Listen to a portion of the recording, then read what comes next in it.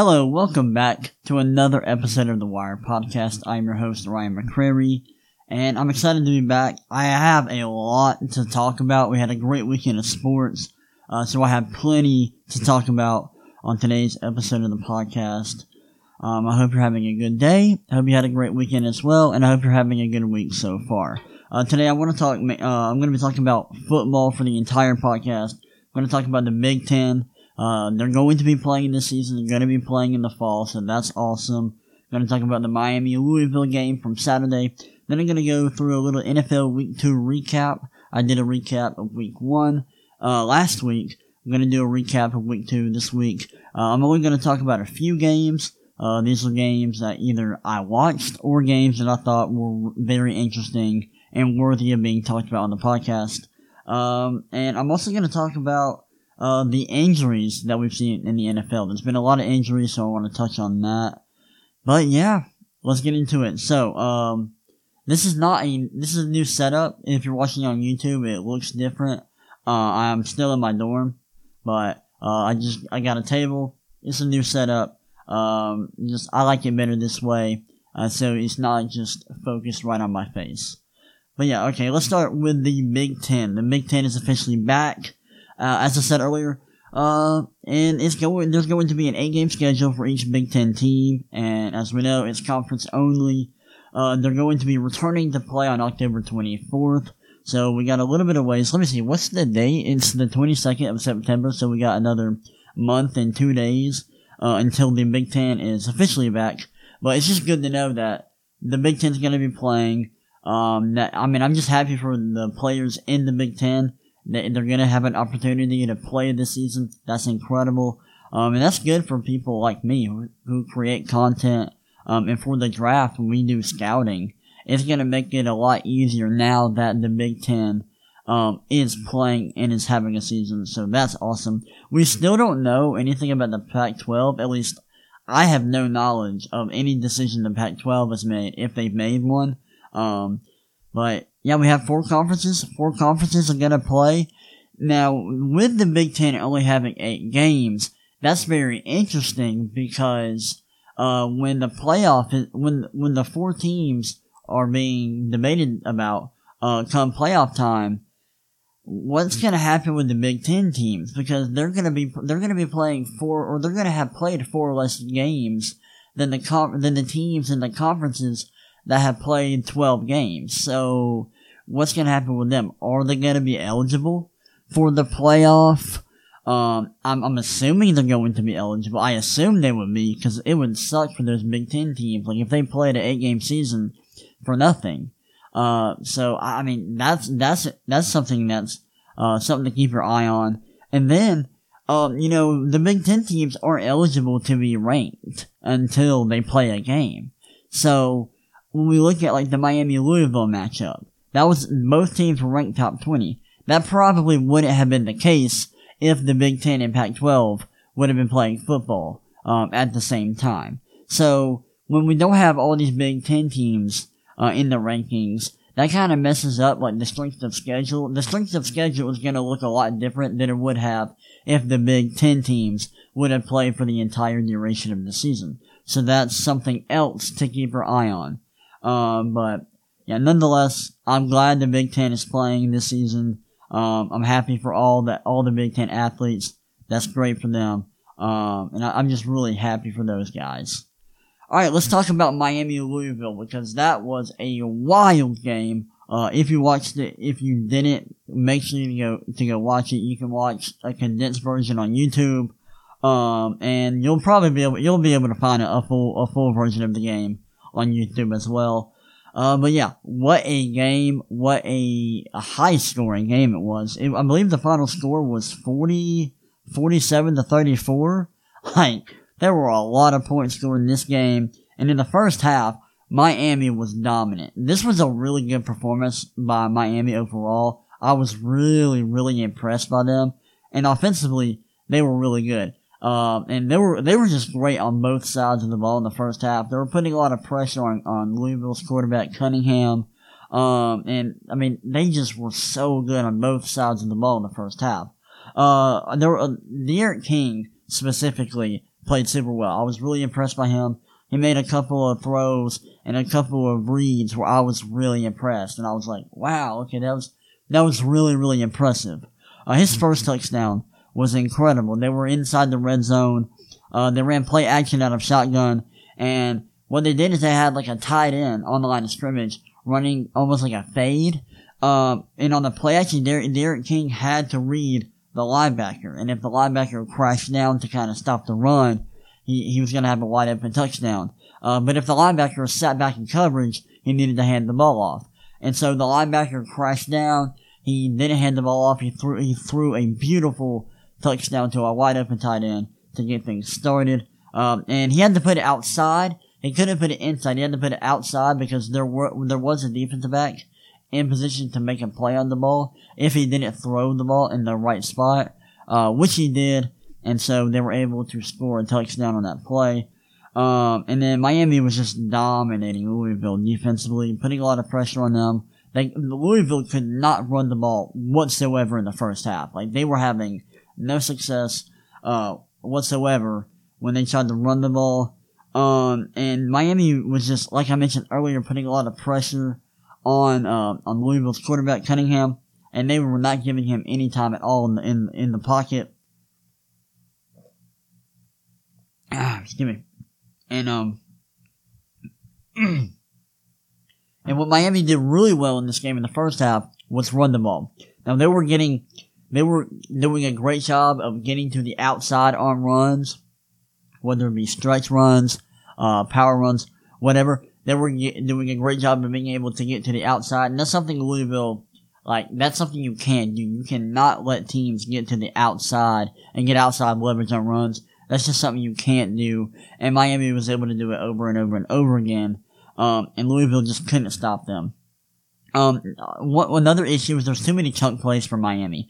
Miami was getting big plays, and they were gaining a lot of yards on just one play, and if you're Louisville, you can't have that happen. You can't allow that to happen. You can't allow Miami to get a huge chunk of yards over and over and over again. If you do that, you're going to lose the game. And that's a big reason why they were in a big hole in the first half. Because they went down 20-6, by the time halftime rolled around. And, I mean, it was a rough first half for Louisville, especially on defense. Now after going down 14-0, Louisville did get it together a little bit offensively. They put together a few solid drives, and they were able to put up 6 points before the half. But still, they just weren't good enough defensively in the first half. It really, really hurt them in this game. And what they were in, their deficiencies defensively were a huge reason why they lost in this game. Now, Miami's kicker, I need to talk about him because that guy is a stud. He had a 57-yard field goal to go up 20-6 right before halftime. And you just don't ever really hear of a college kicker kicking a 57-yard field goal.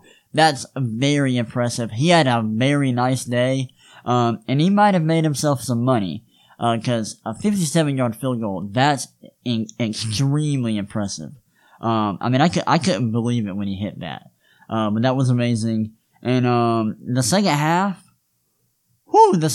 was really crazy because in the second half, Louisville really came along offensively and they started putting up some points.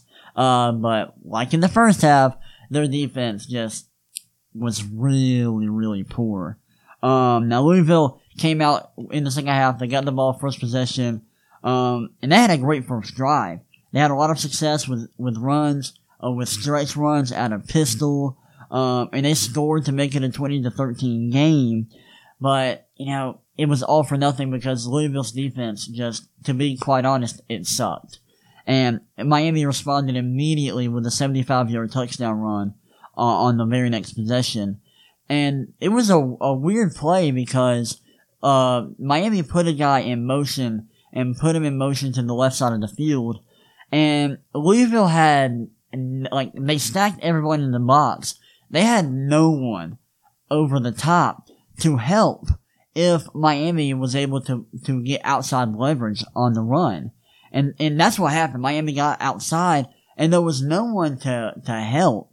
And so Miami got a free touchdown. And I don't know if it was just bad play calling, if there was miscommunication, but something wrong happened. And Miami got a free touchdown out of it. And if you're Louisville, that's something you've got to clean up going forward. You cannot have that happen again. But things like that kept happening. Louisville gave up 3 easy touchdowns in the second half where there was some kind of miscommunication and guys were just wide open. And it was just way too easy for Miami to score in this game. That's why they put up 47 points. And even though Louisville did have a good offensive performance in the second half, and they put up 34 points, it still wasn't enough because their defense was struggling so much. And they were giving up too many big plays to Miami. And, there was a play where Louisville stacked the box, like they did on that 75-yard touchdown run. And Miami's running back, Brevin Jordan, ran a route out of the backfield, and no one went with him. No one was, I guess someone had to be manned up on him, but they didn't go with him. No one followed him, and it was an easy touchdown for the Hurricanes. And just plays like that kept happening in this game, and it killed Louisville. They had no chance to win this game with the amount of chunk plays they were giving up. And Miami was really, really good in this game. Now, defensively, they kind of struggled a bit in the second half. They weren't as dominant, but their offense kept on rolling, kept putting up points, and kept getting big plays. And so they were able to win this game. I was really impressed by Miami, especially offensively. And I know it was easy, the points they were putting up, and it was easy opportunities because Louisville was just screwing up a lot on defense, and miscommunications got in their way. But what they did in the first half was really, really impressive, on both sides of the ball. But yeah, shout out to Miami. That was a big win for them. They went on the road and got a big win against a conference opponent. That's huge. Alright, let's talk about the NFL, week 2. I want to start off talking about the injuries we've seen, and there's been a ton of injuries in the NFL, and it's just been devastating. And this is something I guess you could kind of expect with there being no training camp, and the whole coronavirus situation. But the amount of players getting injured is just it's crazy. So Saquon Barkley and Nick Bosa, they're out for the season with ACL tears that they suffered this weekend. Drew Lock got hurt, Christian McCaffrey got hurt, so they're out for a few weeks. Here's the updated season-ending injuries so far. And it's only week 2, so take into consideration, it's only week 2. Here are the players that are out for the season. Saquon Barkley, Von Miller, Nick Bosa, Derwin James, Cortland Sutton, Anthony Barr, Bruce Irvin, Malik Hooker, Tavon Young, C.J. Uzomah, Marlon Mack, Gerald McCoy, Andre Dillard, Zach Banner, and Grant Delpit. That is a ton of players that are out for the year. And like I said, it's only week 2, so there's no telling how many more players will suffer season-ending injuries. I hope it's none, but at the rate that guys are going down, it looks like we're going to see a lot more. I hope not, because, these guys are humans. And although they provide a source of entertainment for our Americans, we got to keep in mind they're still people, and we got to show some compassion for these guys. And so when guys are getting hurt and are suffering gruesome injuries, I just hate to see it, especially with me being I'm not an athlete now, but I used to play sports a lot, and it just sucks to see guys go down with injuries. Now, in week 2, here are the injuries that occurred week 2 only. Paris Campbell, Nick Bosa, Jimmy Garoppolo, Drew Lock, Saquon Barkley, Christian McCaffrey, Solomon Thomas, Rashad Perriman, David Montgomery, Anthony Barr, Jerry Jeudy, Malik Hooker, Sterling Shepard, Cam Akers, Raheem Mostert, Cortland Sutton, Byron Jones, Devontae Adams, and Dak Prescott. Now, I got this from Twitter. I didn't know Dak Prescott got hurt, and I watched that game, so I have no idea if he actually got injured or not. Maybe he went out for a little bit. But yeah, Dak was included on the list. I don't know if he actually suffered an injury. But yeah, those are other guys that they're not out for the entire year, but they're still gonna miss some time with injuries. And a lot of these injuries are like either hamstring pulls or ACL tears or Achilles injuries. And Achilles injuries and ACL tears, those are some of the most devastating injuries you can suffer in sports. And so I feel like we're gonna see a lot more of these, which sucks. And I just hate to see guys get hurt. So prayers up to these guys. I hope they have speedy recoveries. But that's something to keep your eye on. The amount of injuries we're seeing in the NFL, it's wild. Let me get a drink before I get into the games that I want to talk about.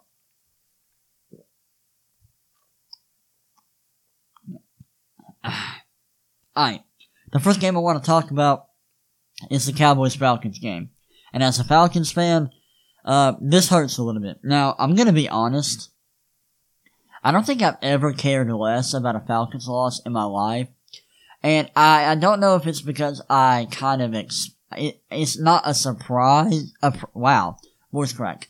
It's not a surprise that we lost this game, or if I'm just like, I'm kind of just over the franchise, or the direction, or the point we're at. I'm kind of just over it. Like, I don't trust the coaching staff, or players are not being developed, or young guys, specifically, are just, they're not performing at the level you'd expect. And we have the talent. We have the talent on both sides of the ball to be good. But year after year, we continue to be disappointing. And we continue to not be a winning football team. And that's just unacceptable. We can't have this. And I'm done with Dan Quinn. He needs to be fired. Everyone on our coaching staff, to be honest, should be fired. And we need to rebuild. We need to blow everything up and rebuild this franchise. Because we're in no position to win right now. And we haven't been in position to have any kind of success for the last couple of seasons. So we need to just accept that we are where we are, and we're not going to be winning any game. We're not going to be winning. We're not going to be competing for a Super Bowl anytime soon. Matt Ryan's aging. Julio Jones is aging. Our defense has been crappy for years now. So we need to just say, you know what? Let's just take a few seasons off. Let's rebuild, and then let's see where we can go from there. And so I think we need to, we have some young talent. Like, we have Calvin Ridley. We need to keep him. We have some young defensive players like Deion Jones. We need to keep him. Grady Jarrett can stay. AJ Terrell can stay. And we got some safeties like DeMonte Casey and Keanu Neal. Those guys can possibly stay. But everyone else pretty much can go. Except for the rookies. Like, I'm forgetting his name, but the guy from Auburn, Marlon Davidson, he can stay. But everyone else should be available for trade, in my opinion. And I think we need to rebuild. We need to blow everything up. I've been begging for the Falcons to do this since 2017 when we lost to the Eagles in the playoffs. Ever since then, I've been begging for us to rebuild. And I just hope that Arthur Blank finally sees that it's time to rebuild. Because, this has been going on way too long. Please put us Falcons fans out of our misery and just go ahead and rebuild. Please. But let's go ahead and get into the game. As you all knew, the Falcons blew a 20-point lead to the Dallas Cowboys. They were up 20-0 zip after the first quarter. And it was a 29-10 game at halftime. And the Falcons just absolutely blew it. Now, they were dominating the Cowboys in the first quarter. They were on a roll offensively, and defensively, they were playing really, really well. And the Cowboys had a lot of miscues. Like, they had a fumble. They took a lot of gambles.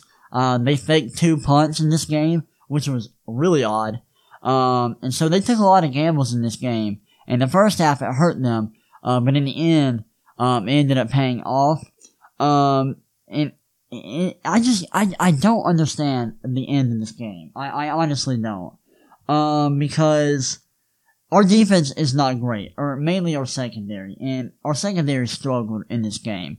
Isaiah Oliver, God love him, he was horrible in this game. And as much as I love him, and as much as I hope that he develops, I just don't know how much longer we can wait for that to happen. because he was just so bad in this game. His technique is just not there. And what we hoped to get on draft night, it's just not materializing. And it showed in this game. Michael Gallup made a few big plays. He was a huge factor in this comeback. And in the second half, the Cowboys offense got it together and they were rolling. And they got back in this game. And I want to mainly focus on the end of this game. And on the onside kick, the infamous onside kick that everyone's talking about right now. Because that's one of the craziest plays I've ever seen. I've never seen an onside kick like that because the onside kick was horrible. It was not a good onside kick at all. The ball was just rolling. There was no bounce. And so it was an easy recovery for the Falcons. It was such an easy recovery for them. Because if you don't know the rules, on an onside kick, the kicking team has to wait for the ball to go 10 yards before they can touch it. Because if that wasn't a rule, they would be able to kick it like a yard and recover it every time. So that rule is in place to prevent that. And so the kicking team has to wait for the ball to go at least 10 yards before they can touch it. But the receiving team doesn't. So they can recover it at any time. And the Falcons players were just standing there watching it, not falling on the ball. And I just don't really understand why they were doing it. If you're in the NFL, you have to know what the rules are for the onside kick. There's no way they didn't understand the rule. If they did, that's a shame on the coaching staff for not getting their guys prepared. I don't know what happened, but that was insane. And then, of course, the Cowboys, they recovered the onside kick, and they went down, and they scored with ease. They got into field goal position with ease. I mean, it was so easy for them. And Greg Zuerlein made the game-winning kick.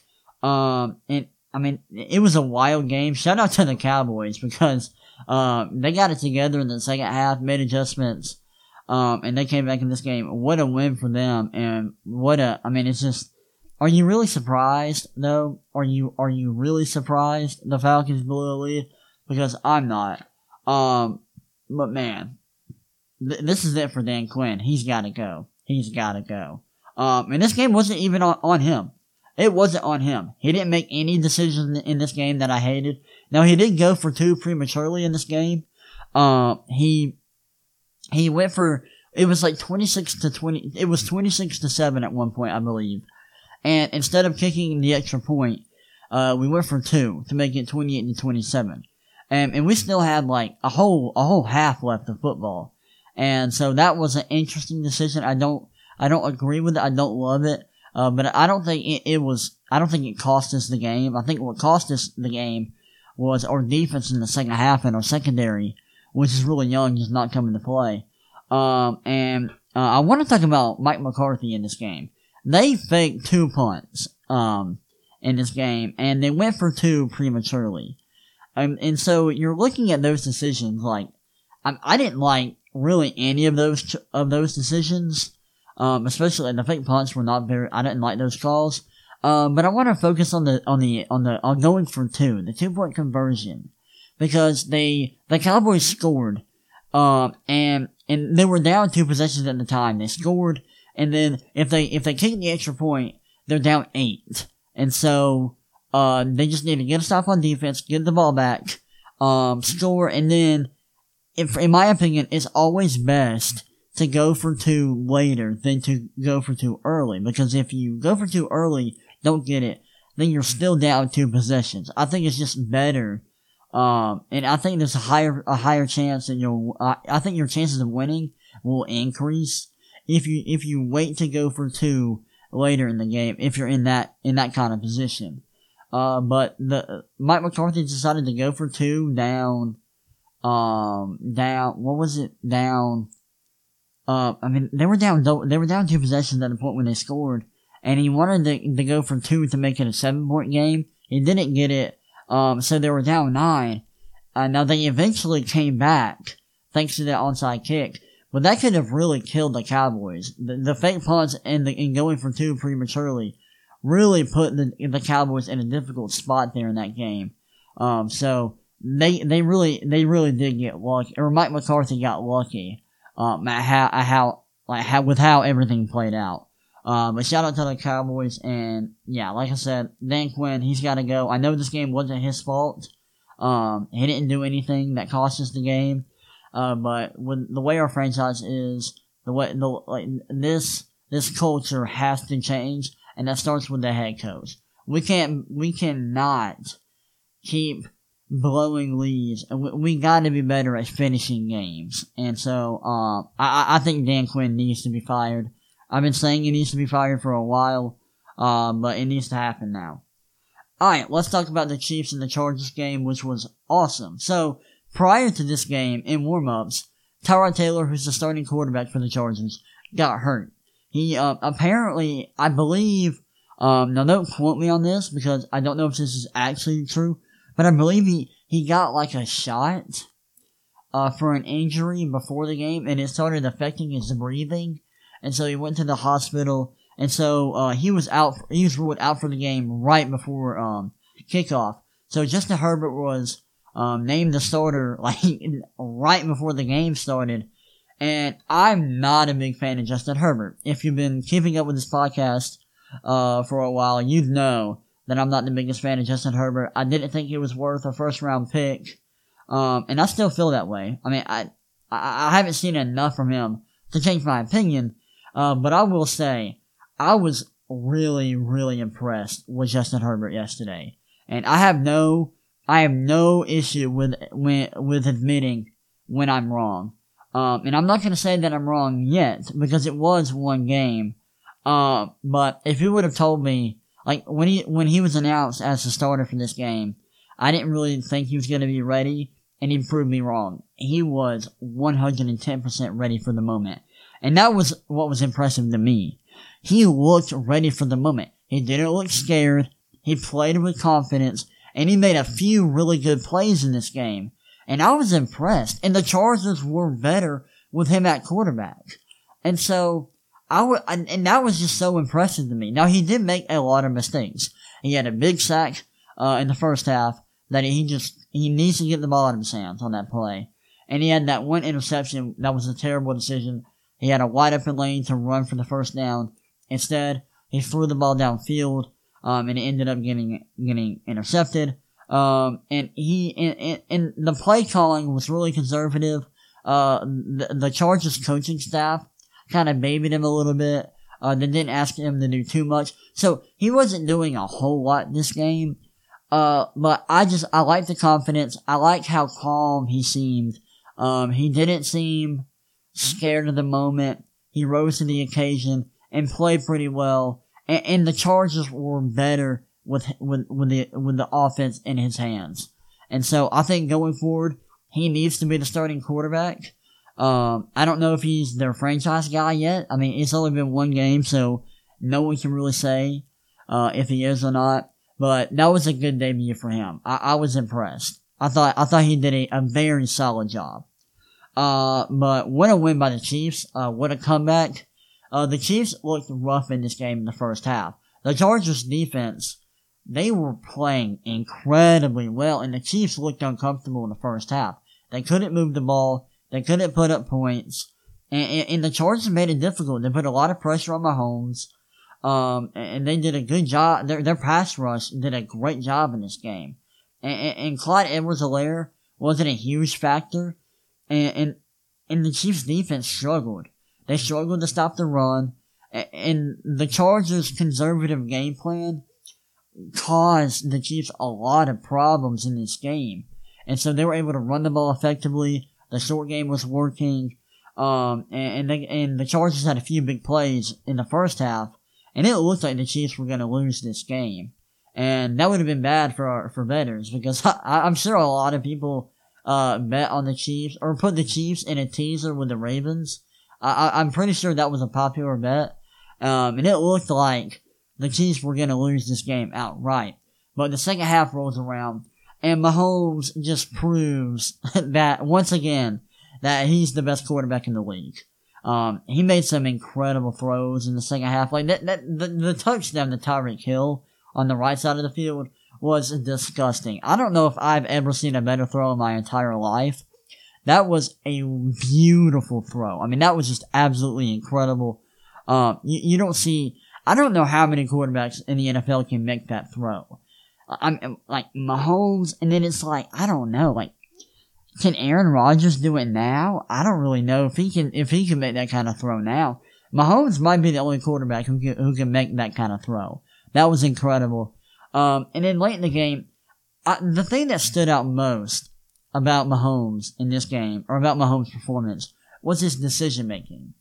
He is so mature for a 25-year-old. Yeah, he's 25 now.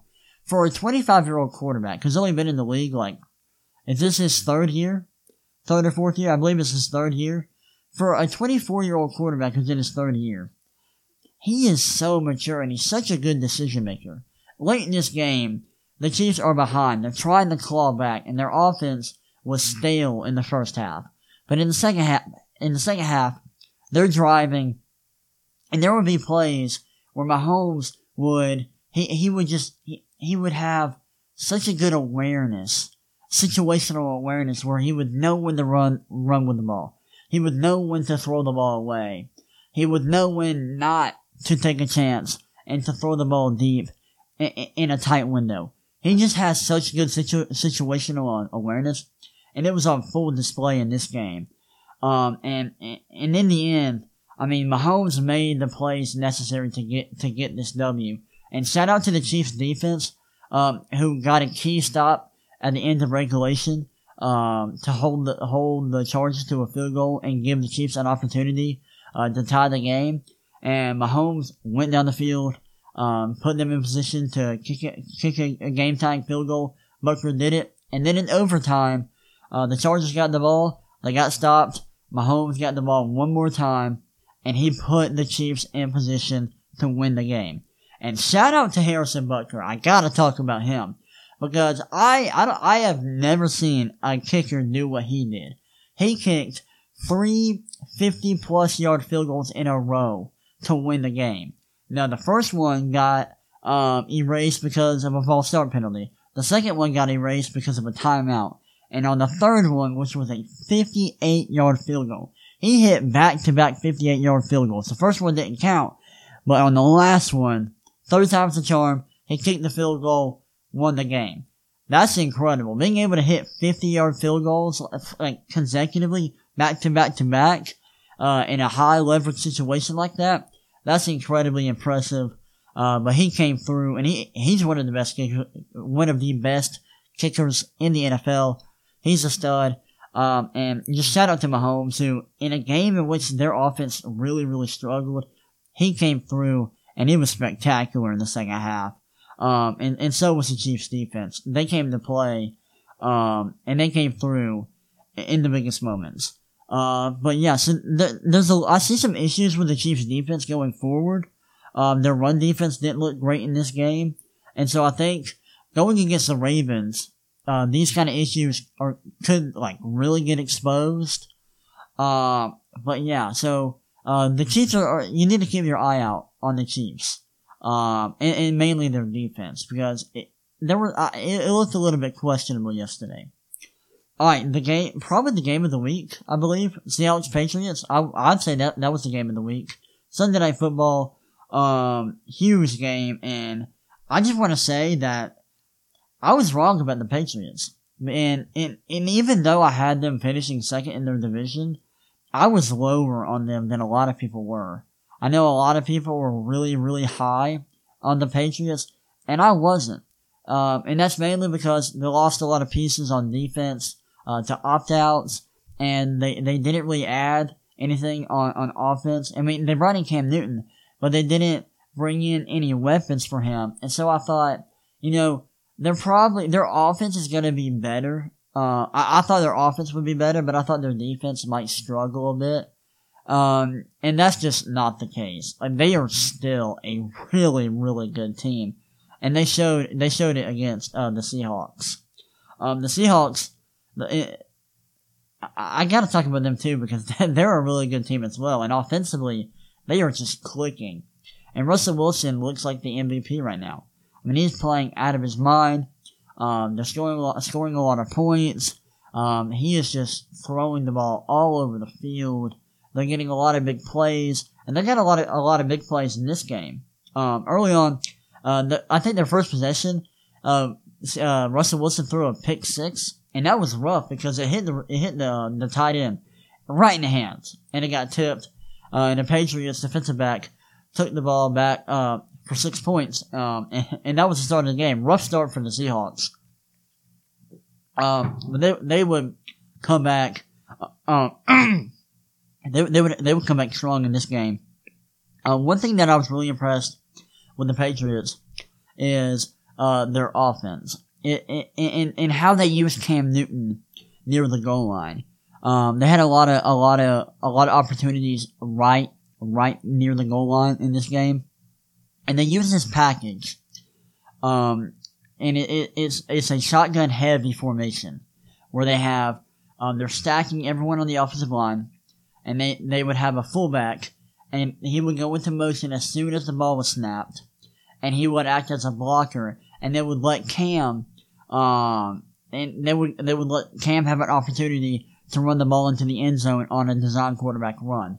And that play and that formation is just unstoppable with Cam Newton at quarterback. And it felt like every time they ran that formation or that play, they were scoring. Now one time, they passed the ball out of that formation, but a majority of the time, they were just running design quarterback runs out of it, and they were scoring every single time. So that was impressive. I love how they're utilizing Cam Newton's rushing ability. And Cam Newton's just proving that he's still such a great quarterback. He's been so good so far, and he's been so good, using his legs, just throwing the ball. Overall, he's been a great quarterback so far. And the Seahawks are putting him in position to be successful. They're maximizing his strengths. They're using the quick game. They're buying into Cam Newton as a runner, and they're weaponizing his rushing ability, and it's just making this Patriots offense a nightmare to go against. And they put up a lot of points in this game. And if they continue to do this, and if they continue to play like this offensively, they're going to win a lot of football games this year, and they could honestly win the division. Now, in this game, the Seahawks, they had too many big plays for the Patriots to kind of overcome. There was one play where DK Metcalf was being shadowed by Stephon Gilmore, and he ran, he kind of stacked, or he didn't stack, he stemmed his route inside, then broke out. Russell Wilson made a beautiful throw. It was a tight window, and it was a tough catch, but DK made the grab, and that was a very impressive catch. And then later on in the game, there was one play where the Seahawks had Chris Carson wide open in the end zone, and so there were way too many big plays allowed by the Patriots defense, and that really killed them in this game. And that was just there were too many mistakes made by their secondary, by their defense, and it killed them in this game. I do want to talk about the final play, because the Patriots had a chance to win the game, late in the fourth quarter. There was like 3 seconds left. They're down by 5, and they run that heavy shotgun formation. And so, there's two plays that are gonna be run. It's either gonna be a design quarterback run, which they ran 3 times, prior to that play, or they were gonna, fake a run with Cam Newton, and he was gonna throw the ball. Now, they ran the ball, and a lot of people were critical of that decision to run the ball there. I don't hate the call. I like it. They had run that same play over and over and over in that game, and the Seahawks had not been able to stop it whatsoever. Now, they blew it up on this final play, but when you take into consideration what the Patriots have been able to do with that play and that kind of situation throughout the game, there should be no question why they would choose to run that play again. It had worked multiple times all game long. And so, I don't see why people are like upset with the Patriots for running that play again. Like, I thought it was a great play call. Like, it had been working so much that game. You might as well run it again. But the Patriots came up short. But I was just so impressed with them offensively. Cam Newton was so good. He did have an interception, which was a bad decision. He kind of locked in on his first read, didn't come off of it, and Quentin Dunbar baited him. It was a great play by Dunbar. But just the way the Patriots are utilizing Cam Newton as both a passer and a runner, it's so impressive. It's so impressive how Bill Belichick's able to adapt and to kind of make adjustments from year to year. And this is a pretty big adjustment. Going from Tom Brady to Cam Newton, it totally changes their offense. But this transition has been so smooth and seamless. And I've just been so impressed by it. Now the Patriots gotta get it together defensively. If they're gonna play like that, like they did yesterday, or like they did Sunday, then they're gonna struggle to make a deep playoff run. They gotta just fix the issues they had defensively. But offensively, they've been really, really good. And I've been impressed with them. Now I'm really excited about the Seahawks. They look like a championship contender right now. And that's mainly because their offense is so explosive right now. They're letting Russell Wilson loose. They're letting him cook. And it's been marvelous to see this new offense where they're not running the ball as much. They're letting Wilson have free reign, and they're allowing him to throw the ball all over the field. It's been wonderful to see. I love what I've seen from Jamal Adams so far.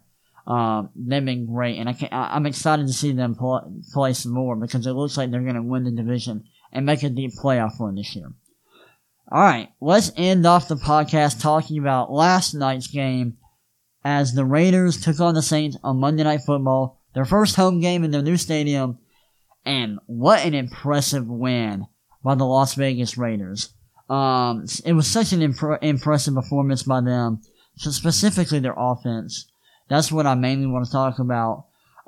Because early on, it did not look good for the Raiders. The Saints got out to a 10-0 lead early on in the first quarter. And they were just dominating the Raiders on both sides of the ball. They were putting a lot of pressure on Derek Carr. They were getting in the backfield, sacking him. They were putting him on the ground, and then they were scoring with ease. And it looked like the Saints were going to blow them out. But they kept fighting. They kept running the ball. And eventually the run game was just dominant. They started dominating the Saints. And they had like a few offensive linemen out for the game. So what they were able to do, in the run game was super impressive considering the defense the Saints have, which is amazing. And the Raiders just ran the ball down the Saints' throat continuously in this game. And they kept running the ball. And Josh Jacobs was killing the Saints.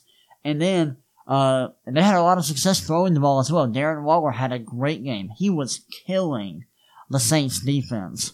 No one could cover him. If they put anyone on him one-on-one, he was gonna get open. So he had a big game. And Derek Carr showed out. And he showed that he's still a really good quarterback. And I've been so impressed with him so far this season. He's been really good, and he's showing the haters that he's legit, and he's still a good quarterback.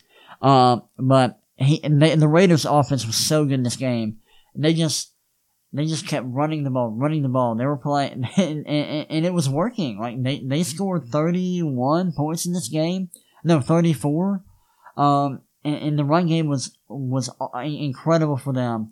Then Derek Carr was so accurate and he was slicing the Saints defense. And their offense was just great. And the Saints didn't have an answer for it on defense. They couldn't stop the run. The Raiders kept chewing the clock and just kept marching down the field on the back of Josh Jacobs. And then you look at what the Saints did offensively. They were without Michael Thomas, which is a huge loss. But Drew Brees has to be better. He was horrible. He was terrible. He was inaccurate. The arm's length looked awful. There was no zip on his passes. He was inaccurate. The ball placement was bad. Just everything about his performance was just absolutely disgusting. So he's got to be better. He's got to be better. But the Saints overall on both sides, they struggled. Both offensively and defensively, they weren't very good in this game. Drew Brees was terrible. And their defense struggled in the second half. And the Raiders got a big W on Monday Night Football. I was shocked. It was a huge upset. I was disappointed by the way Brees looked. And Derek Carr outplayed Drew Brees, which is incredibly impressive. I feel bad for everyone who bet for the Saints to cover, because they did not cover. Now, before I head out, I do want to say shout out to Daniel Carlson. We're talking a lot about kickers today, baby. Kickers matter. Daniel Carlson hit a huge field goal in this game. Just what a bold decision by John Gruden to kick the ball, kick a 57-yard field goal, I believe, or a 54-yarder. It was a 50-plus yard field goal. At the end of the game, up 7. If Daniel Carlson, who just got signed, if he misses that field goal, the Saints have the ball with great field position with an opportunity to tie the game. So it was a risky move. But Daniel Carlson just drilled the field goal, and he's a stud. He was great in college. I'm glad he's getting another opportunity in the NFL. What a big field goal for him. The Raiders went on to win by double digits. Just such an impressive performance by the Raiders offensively. Josh Jacobs was great. Darren Waller was awesome. And then Derek Carr was just absolutely incredible. And I love Derek Carr's post-game interview. If you saw it, you know what I'm talking about. It was just such a great interview. He's such a great guy. And I'm just so happy for him, that he's having a successful year so far. And the Raiders are 2-0. They look really good, especially on offense. Now, defensively, it is a little bit of a struggle. They ended up, they got it together a little bit in this game. But there's still times where their defense doesn't look great. So they're gonna have to get that together. But offensively, they look fine. So yeah, that's pretty much all I have to say today. I hope y'all enjoyed it. I hope y'all have a great rest of the week. And I hope y'all enjoy watching sports. I will see y'all next time. Peace.